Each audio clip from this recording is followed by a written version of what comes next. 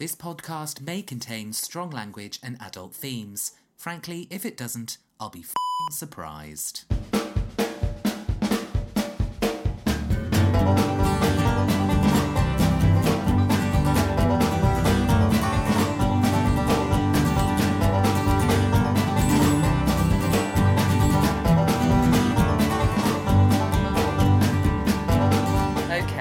I figured that if I was going to ask my friends whether I could trawl through their old letters, I really should be prepared to face the music myself. Hello, I'm author Ed Payne, and whilst I've always written, I haven't always been a good writer. My good friend Sophie and I are going to read some of my earlier works and see whether I was a born novelist or whether it took some extra work. This is Dear Me, Postscriptum.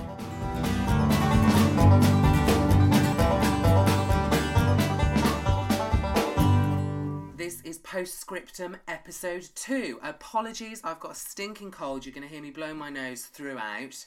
However, someone who isn't struck down with disease is our Soph. She's back.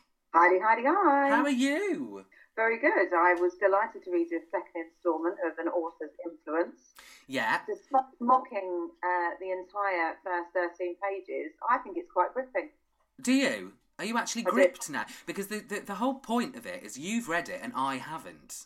That's right. So I've written it, but we're talking 1991, 92 was the last time I read this.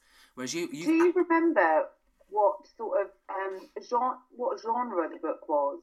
Well, I think I was reading a lot of... Sorry, I'm going to blow my nose. I was reading a lot of point horror at the time, so I was very much a fan of the teen angst cliffhanger.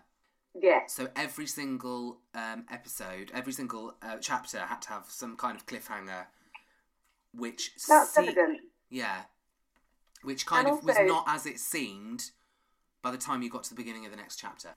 There's also a lot of very intelligently thought out murders. Not run-of-the-mill stuff. No. It's very... I like to ramble on. I leave no stone unturned, do I? That is absolutely true when you're describing journeys or minor construction, local council planning decisions. The reader really gets under the skin of all of those. It's all there where you can see it, really, isn't it? It is all there. And I have to say, I think you leave the reader wanting more there, which might be a sign of your juvenile inexperience. Perhaps. But I would just like to say that this was in the days before the Olivetti typewriter. So everything that I wrote down would have to... That was it. That was... there was no going back. Once it was on paper, I didn't really leave room to cross anything out. So, the editing process never happened, really. It was first draft or bust. That's true, because you can see when you write it that you didn't really want to cross anything out. No. The presentation is good, actually, given that you've... How long is it in total? 38 pages with a prologue and an epilogue. Yeah, all handwritten. All handwritten. Yeah. I must have had a really sore wrist by the end of this holiday. You must have done. And you can see sometimes where the pen runs out. I think I've already noticed 2 pens running out at the length of your musings. So, before we dive right in, because I can't wait, can you just give us a quick rundown of where we are at the moment? So, the first segment focuses on Natasha, who is a budding author and admires the grandmother of erotic fiction. Okay. Now, Natasha is en route to Cornwall with quite a lengthy journey where she's on ferries from her home in America, and she eventually decides to invite her lover, James, with whom she plans to wed. Well, she did ask him, didn't she? He asked her and she said she wasn't ready, and then on the ferry she thought, do you know what, I'm ready. Yeah, just automatically thought that. I'm going to ring James and let him know. But she couldn't find a phone, could she? No. She was going around and around. But she had to focus on James. Luckily, he knew a very good hotel that she could end up in when she got off this nightmare journey that would have taken her days and days and days, yet took her only a matter of hours. And also, he knew a way to get there within a matter of hours because he said, I'll see you tomorrow. Yeah, and No, it was no wonder 10 to you love 12. him. He's a man that gets things done. So, we leave them in bed, do we not? Too. Are you looking forward, In looking bed forward to for this? 5 days, only in bed for 3 days, only getting out of bed 5 times, which we discussed the hygienic and material issues that arise from that. I wonder whether they're wearing adult nappies. That would answer a lot of the questions, wouldn't it? Do you know, Stuart, for Christmas, bought me a bib. Like an adult bib that they use in convalescent homes. Sophie, it's the best present ever. Why? I wear it all the time. Because I'm always spilling my dinner down myself. Always. I'm imagining you on the sofa, Max on one side, Yeah. chowing down. What would you normally have? Well, it could be anything from spaghetti to cauliflower rice. And Very a sauce. messy. Very messy. And does it catch the food in a little scoop at the bottom? No. It's like a wipe clean. It's like a t-shirt with no sleeves, really. Sexy. But it's in a nice floral print. Oh. So something nice to look at while you're sponging yourself down. Yeah. Does that make you feel good about yourself? Well, when the inevitable happens and I do end up in a home, at least, I've got my own creature comforts. Right. So let's get straight on with the good stuff. Let's have An Author's Influence, Part 2.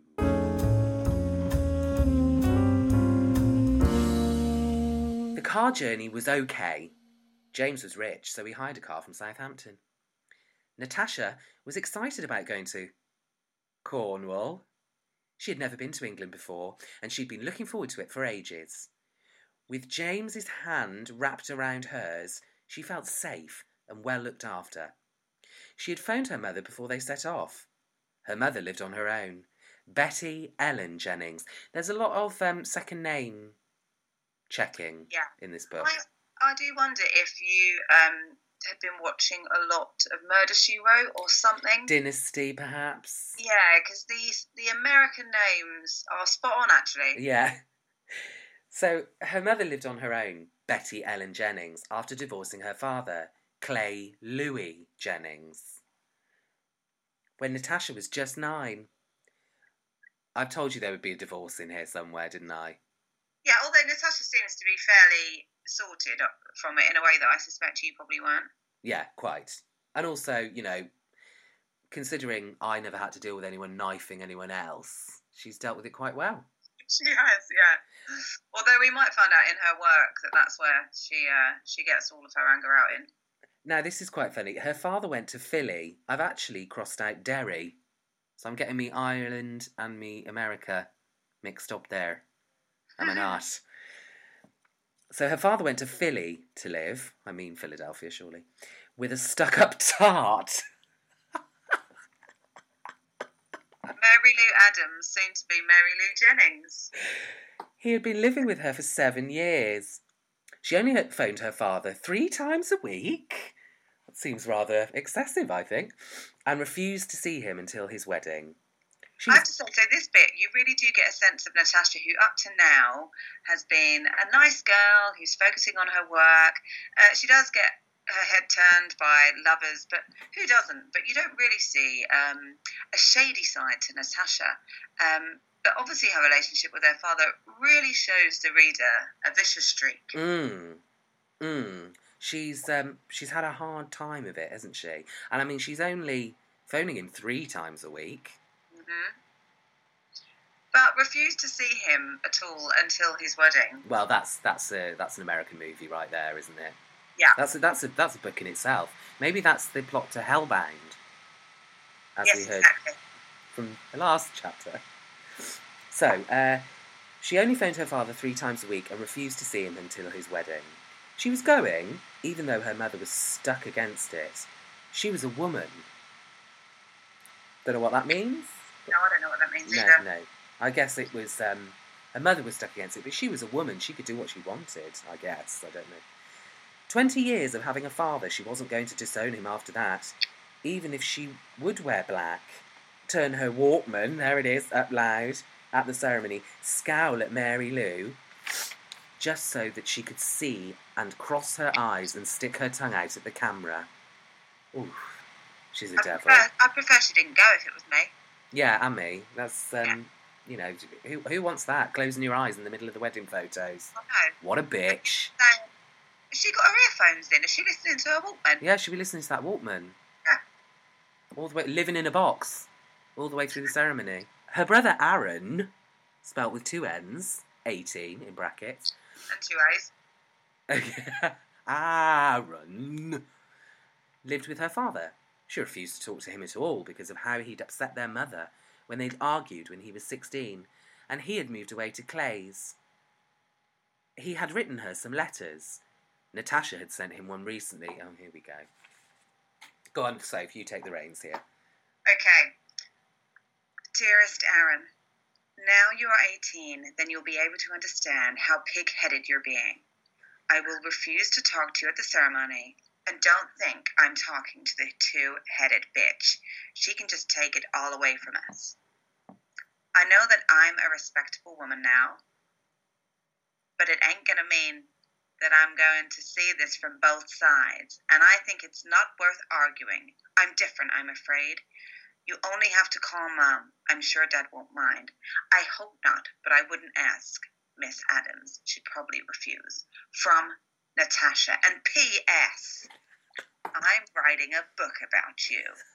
It's called The Selfish Asshole. When I finished with it, you can have first copy. That's brilliant. Actually, Isn't it? That's a classic American soap knife twister, isn't it? I'm going to use that. I'm writing a book about you. It's called The Selfish Arsehole. When I've finished, you can have first copy. Yeah. Fabulous, isn't it? What a letter. That's great. Yeah. Yay me. Natasha thought, perfectly read there, darling. Natasha thought that she was too harsh on him, you think, and wasn't worth fighting about. But she needed to show him that her mother was not just a roof-over-my-head toy, which you could just walk on whenever you felt like it. I don't know what she's going on about. What am I going on about? I suspect you just had a row with your mum before you wrote this bit. Do you reckon I'm living vicariously through Natasha? Yeah. Obviously, Aaron loved his father and wanted to be with him, but Natasha knew that that was only half the reason. I don't do very well at kind of joining together emotions, do I? It's just a constant kind of paint splatter of thought here. Thought and plot. Yeah. And never the twain shall meet. No. Yeah. Exactly when you go on to the next paragraph. So here it is. Elspeth looked at the lonely customer wandering around the tins, trying to pick one out, then the other. What? The other what? Elspeth was tired and annoyed just seeing customers come in, look at the prices, and then go out again and say to their husbands, "Oh, it's too pricey, dear, let's go elsewhere." Which she doesn't work in Lidl's, obviously. Elspeth Hahn was born and bred in Appledore. She was 55 and unmarried. Oh, perish the thought. She tipped her glasses on her nose and, getting tired with the customer constantly changing her mind, she asked politely, "Can I help you, love?" "No, I'm fine, thanks," the woman replied. Mark Halibut stood outside the co-op door, thinking about how he was going to swindle his way around Elspeth. I feel like we're getting some traction here with plot. Yes, I think you are. We're in Cornwall, aren't we now? Yeah. So actually I've got the wrong accent, haven't I? I've been doing it in a Yorkshire dialect when in fact it should be war. Yeah, and I do think that the Americanisms remain with all of these people in Cornwall. Right. Yeah, but I'm not going to let that stop my enjoyment. Mark Halibut is a fabulous name. This old lady in the shop, she's we've all met her, haven't we? We've all met an Elspeth. Sounds a bit fishy to me, Mark Halibut. Oh dear. Come on, he thought. You're the best liar. Surely you can trick old Elsie into letting you. She knows nothing. Okay, just do it. He put his hands in his pockets and walked in casually, whistling. He browsed for a while and then said, "Hey, how about 10 Marlborough?" He rubbed his chin. "Off with you." Elsie said. "Halibut, you're only 15. How the hell do you know?" he asked. "I've seen you around and I have my sources," she replied. She fluffed up her honey-permed hair. Sounds sticky. And took a packet of Marlborough off of the shelf. "Where's the money?" she demanded. "Here," he said, sliding £2 coins and 60p over the counter. Jeez, gone are those days. Almost made me wish that I lived there. Yeah, me. Cheap as chips. She picked up the money and gave him 6p out of the till. God, he's got change out of that. She then got a black, fat marker pen and wrote in big letters, MH71094. She then put the Marlborough packet underneath the counter. "There, I'm saving them until your next birthday." Oh, that's good, isn't it? Is it good? It's not good for Mark Halibut, is it? Well, it's not good for Mark Halibut, but she's a feisty one. I like that. She is feisty. That's come true. out, I think that's come out of a Pinter play. That. Oh, really? Yeah, I reckon. It's a bit too smart. Although maybe I'm doing myself a disservice. Maybe. Yeah, I would take the credit for that. All right, I'm going to. I'll have that. Tight cow. "How do you know when my birthday is?" he said. "As I say, I have my sources," she said. I'm assuming it's not ketchup and brown. "God," he muttered and walked out casually. Again, very casual, isn't he, Mark Halibut? At the ripe old age of 15. Elspeth went back to flicking through flicking. But as you say, you've written it down on a bit of paper now. What can you do? I know. I've flicked enough. She went back to flick. I'd argue that this isn't a dull magazine because the story is about some woman's life story about how her husband had left her for a motorcycle. I'm not sure what magazines you were reading in Hereford in the 90s, Ed, but Take a Break was obviously it. Yeah, it sounds very fun. But then it sounds something that could have been lifted out of the Hereford Times. Because I remember the time my mum told me that she had it on good authority that someone in Hereford was divorcing his wife because she was having an affair with their dog. Oh, that is absolutely lovely. And she believed every word of it. Good job you got out. Isn't it? Well, I might be going back, actually. So. Elspeth giggled. Mark Halibut, she thought. What a joke. It's a bit unfair. He's only 15. But he sounds like he gives her a lot of grief. What Appledore lacked most was the fact that it was usually a ghost town next to the sea. That's all manner of grammatical errors there.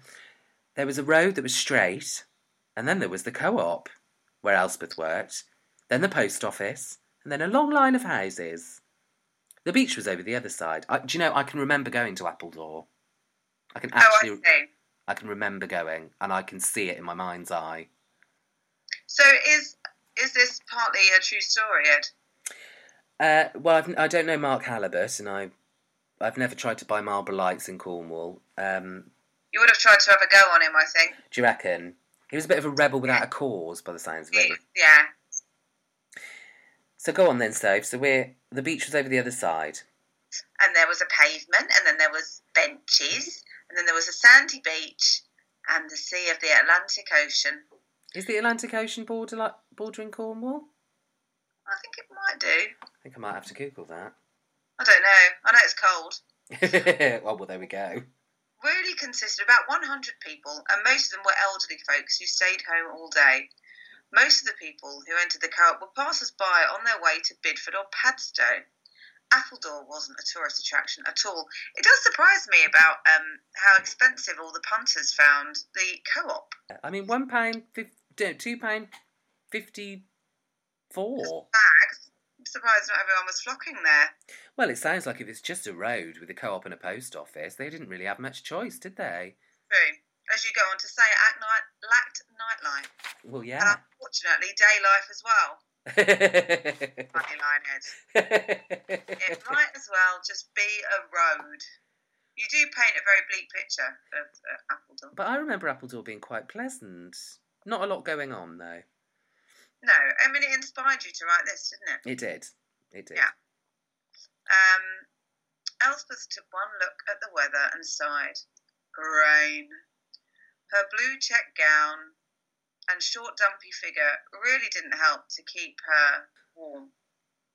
This is what happened every day. She got up at 10, walked to the shop at 10 to 11. She was unmarried, had no children, and she had no car, bike, or go-kart. Go-kart? Poor old Elspeth. She tried not to act like every old person in this place. She looked again. Old. She's 55.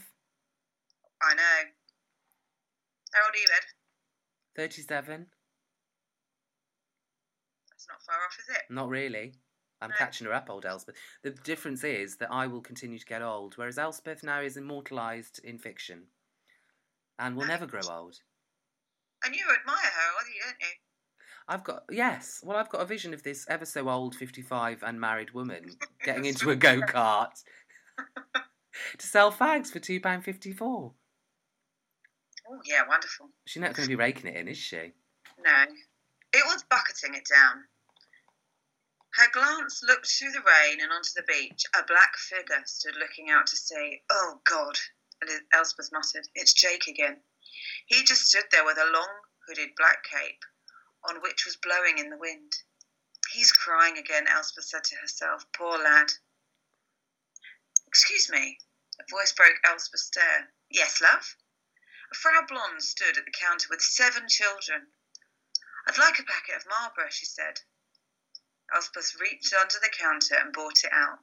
Mark's packet. Here we are. Sorry about the writing, love. It's just saying when the next stock is. That's £2.54. She's a card, isn't she? Isn't she? Nothing gets round Elspeth. She's lived a life. Elspeth glanced out to the beach. It was empty. Elspeth hoped that Jake hadn't done anything stupid.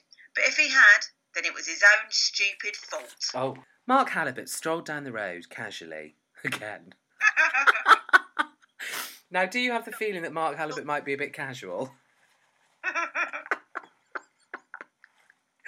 I bet that stupid cow gets all her sources from the gossipy old cow, Elizabeth McKay.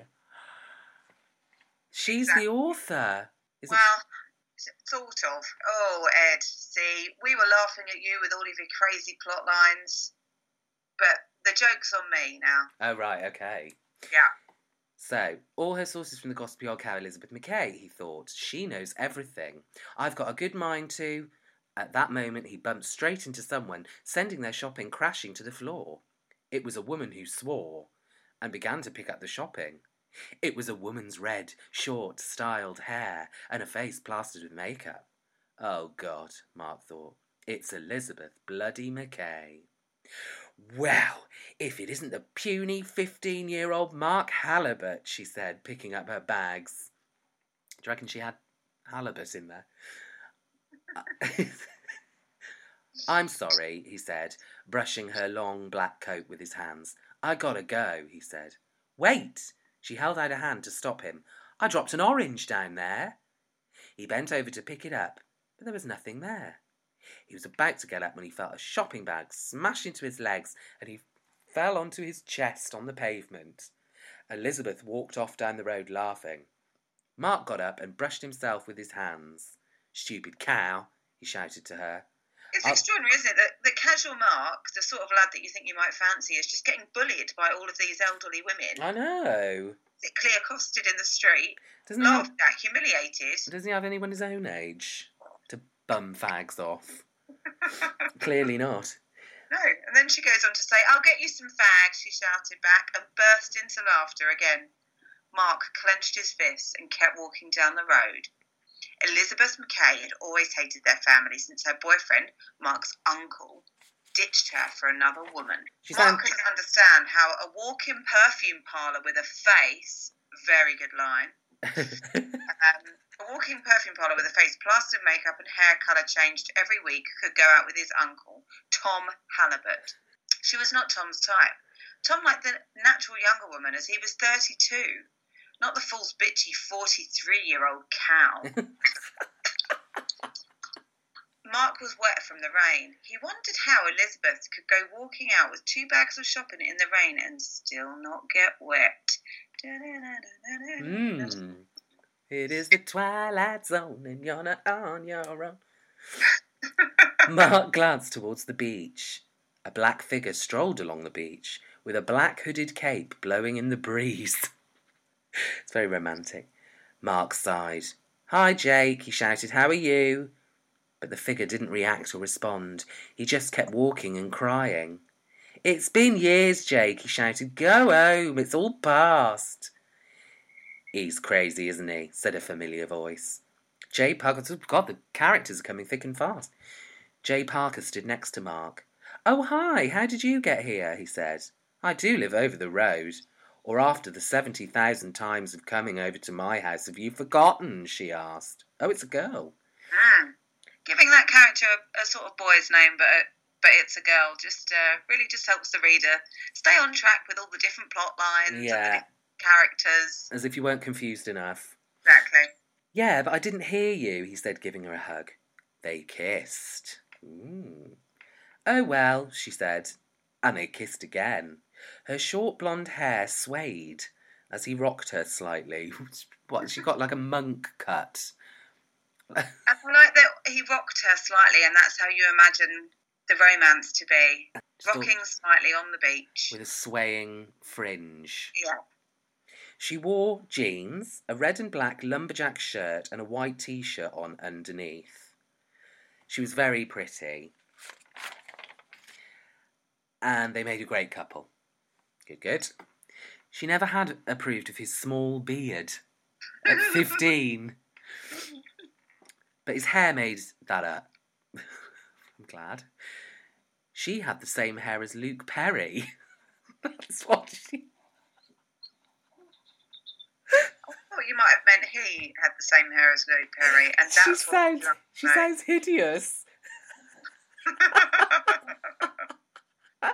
After they kissed, she laughed and rubbed the lipstick off his face. I mean, she presumably is around 15 as well. Yeah, and she's got lipstick on, hair like Luke Perry, and a lumberjack shirt. I mean,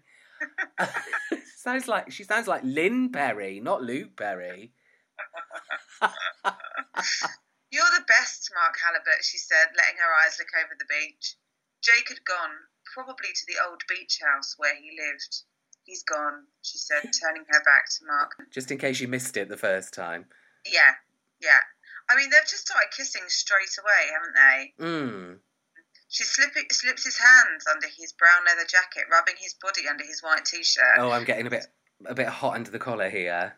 I mean, you've definitely gone on holiday to Cornwall and met a young scallywag called Mark Place or some other fishy name that you're trying to disguise him in your book. Mark Bottom Sucker. You wish. Mark, I'm trying to think of other fish. Mark Stingray. Yes. Yeah. That'll be it. Maybe you're getting in touch with you now. Yeah. "So," he said, "you're not falling for him, are you?" "Course not, stupid. I love you too much," she said. "I love you too," and they kissed again. So he's threatened by this character wandering up and down the sea, who has been doing it for years, wearing a long black coat in the wind, and he's threatened that his lumberjack-wearing girlfriend is falling for him, despite having any conversation. And she's 15. Yeah. And, I mean, I don't know what age he is, but don't know many 15-year-olds either now or in 1995 that walked along the beach in a cape for years and years and years, unless they were a little bit strange. Yeah. So we've met almost a little hamlet of characters here. Well, given that there's only 100 people that live in this area, we've met nearly all of them. Yeah, we've met a sizable percentage, I would say, of the overall population of Appledore. Given that most of them are elderly and just stay inside. Yeah. We've probably met all of them. I wonder where she got her short hair that swayed in the breeze cut in this on this strip. And did you taking a picture of Luke Perry? She just took 90210 group shot and said, just pick one. So let's go on a tiny little bit. Obviously, I don't know how this is going to go. I don't know where it's going to go. So, Elspeth... Oh, we're back with Elspeth. She'd finished her magazine. The rain had stopped, and there was a customer. She was a young girl, about 20, with long blonde hair and a ponytail. She was very pretty and thin. She was wearing a long green skirt and a cream jumper. That sounds horrible.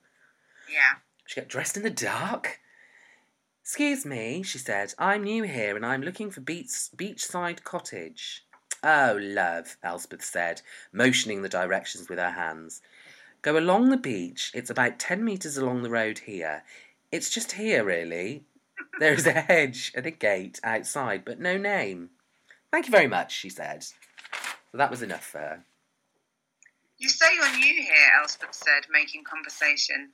"I'm Elspeth Hahn. I work here." "Natasha Jennings." The girl shook hands with Elspeth.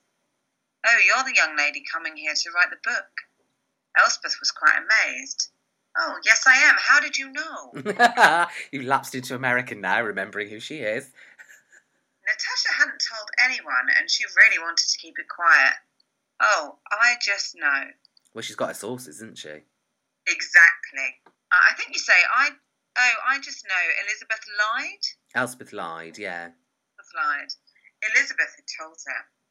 "Well, this is amazing. I wonder if you could sign my copy of Lost Soul." "Sure." Elspeth handed her a pen and went to get her book from out back. There's lots out back, isn't there? Yeah, she just always carries her book. Yeah, it's just always there out back, you know. Yeah. When she returned, Natasha opened the front cover and wrote, "To Elspeth, best wishes, Natasha Jennings."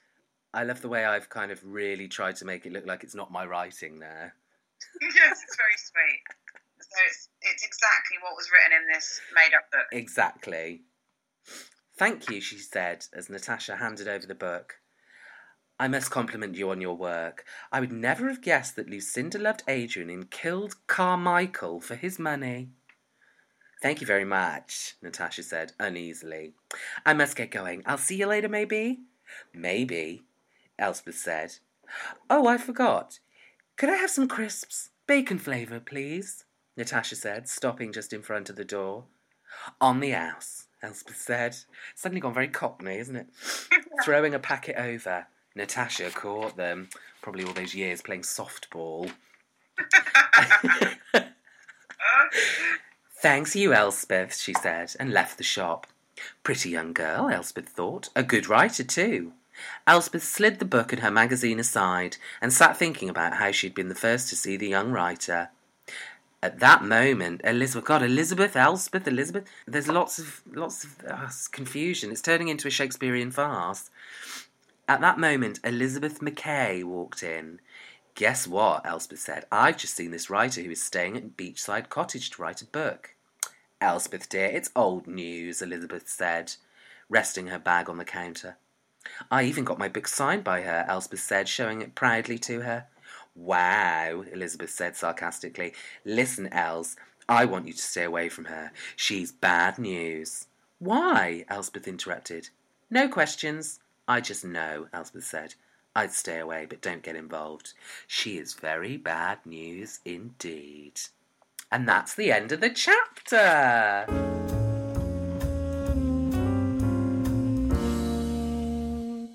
The page turner, isn't it? That really is a page. I'm really quite pleased, considering the horrendous opening. Yeah. I think this has got a bit of a cliffhanger going on. Yeah, since she's got to Cornwall, it's got a lot better. Yeah. I think it's probably because I've been to Cornwall, so I know how to manage those kind of things. I've never been to America, so I haven't got the foggiest. You hadn't spent 3 days in bed with a lover No. either, which is why that segment was particularly weird. Well, I've got a feeling that coming up, because it's coming back to me now writing this, I've got a feeling that there is and I hate to say it, a sensual scene a little later on. Oh, I cannot wait. So we'll look forward to that. Ed Payne, the grandfather of erotic fiction. Oh. So, exciting. What's coming up next week? We wait with bated breath. Are you looking forward to seeing what else is coming up? I can't wait. I can't wait to work out the relationship between Elizabeth that's in Cornwall and the Elizabeth we've heard about. Is it the same person? Or is it two people just with very similar names? I don't know. Perhaps there's going to be some kind of, I keep saying Shakespearean, but that's all I can think of, where there's a bit of a misconstrued, she thinks Elizabeth McKay is Elizabeth McKee, hilarity ensues. Who knows? Can't just be there by accident. Although judging from your penned words up to that point, I'm not sure hilarity would ensue. Mm-hmm. I suspect somebody would slash someone's throat. You're absolutely right. It's nice that we're really seeing patterns and trends evolving. So, it would have been wonderful to submit as your GCSE or something. Oh, do you know what? If I was writing this hokum as part of a recreational action, then God knows what I was writing for GCSE. God knows how I passed. Because I remember having to write a short story for GCSE. That would have included quite a lot of misery, wouldn't it? I think it was a very miserable tale, but well told, I would imagine. With all the detail. All the detail. And no one can knock me for leaving out detail. Exactly. Sophie, thank you as ever. I look forward to speaking to you again next week. Thank you very much. I look forward to reading it.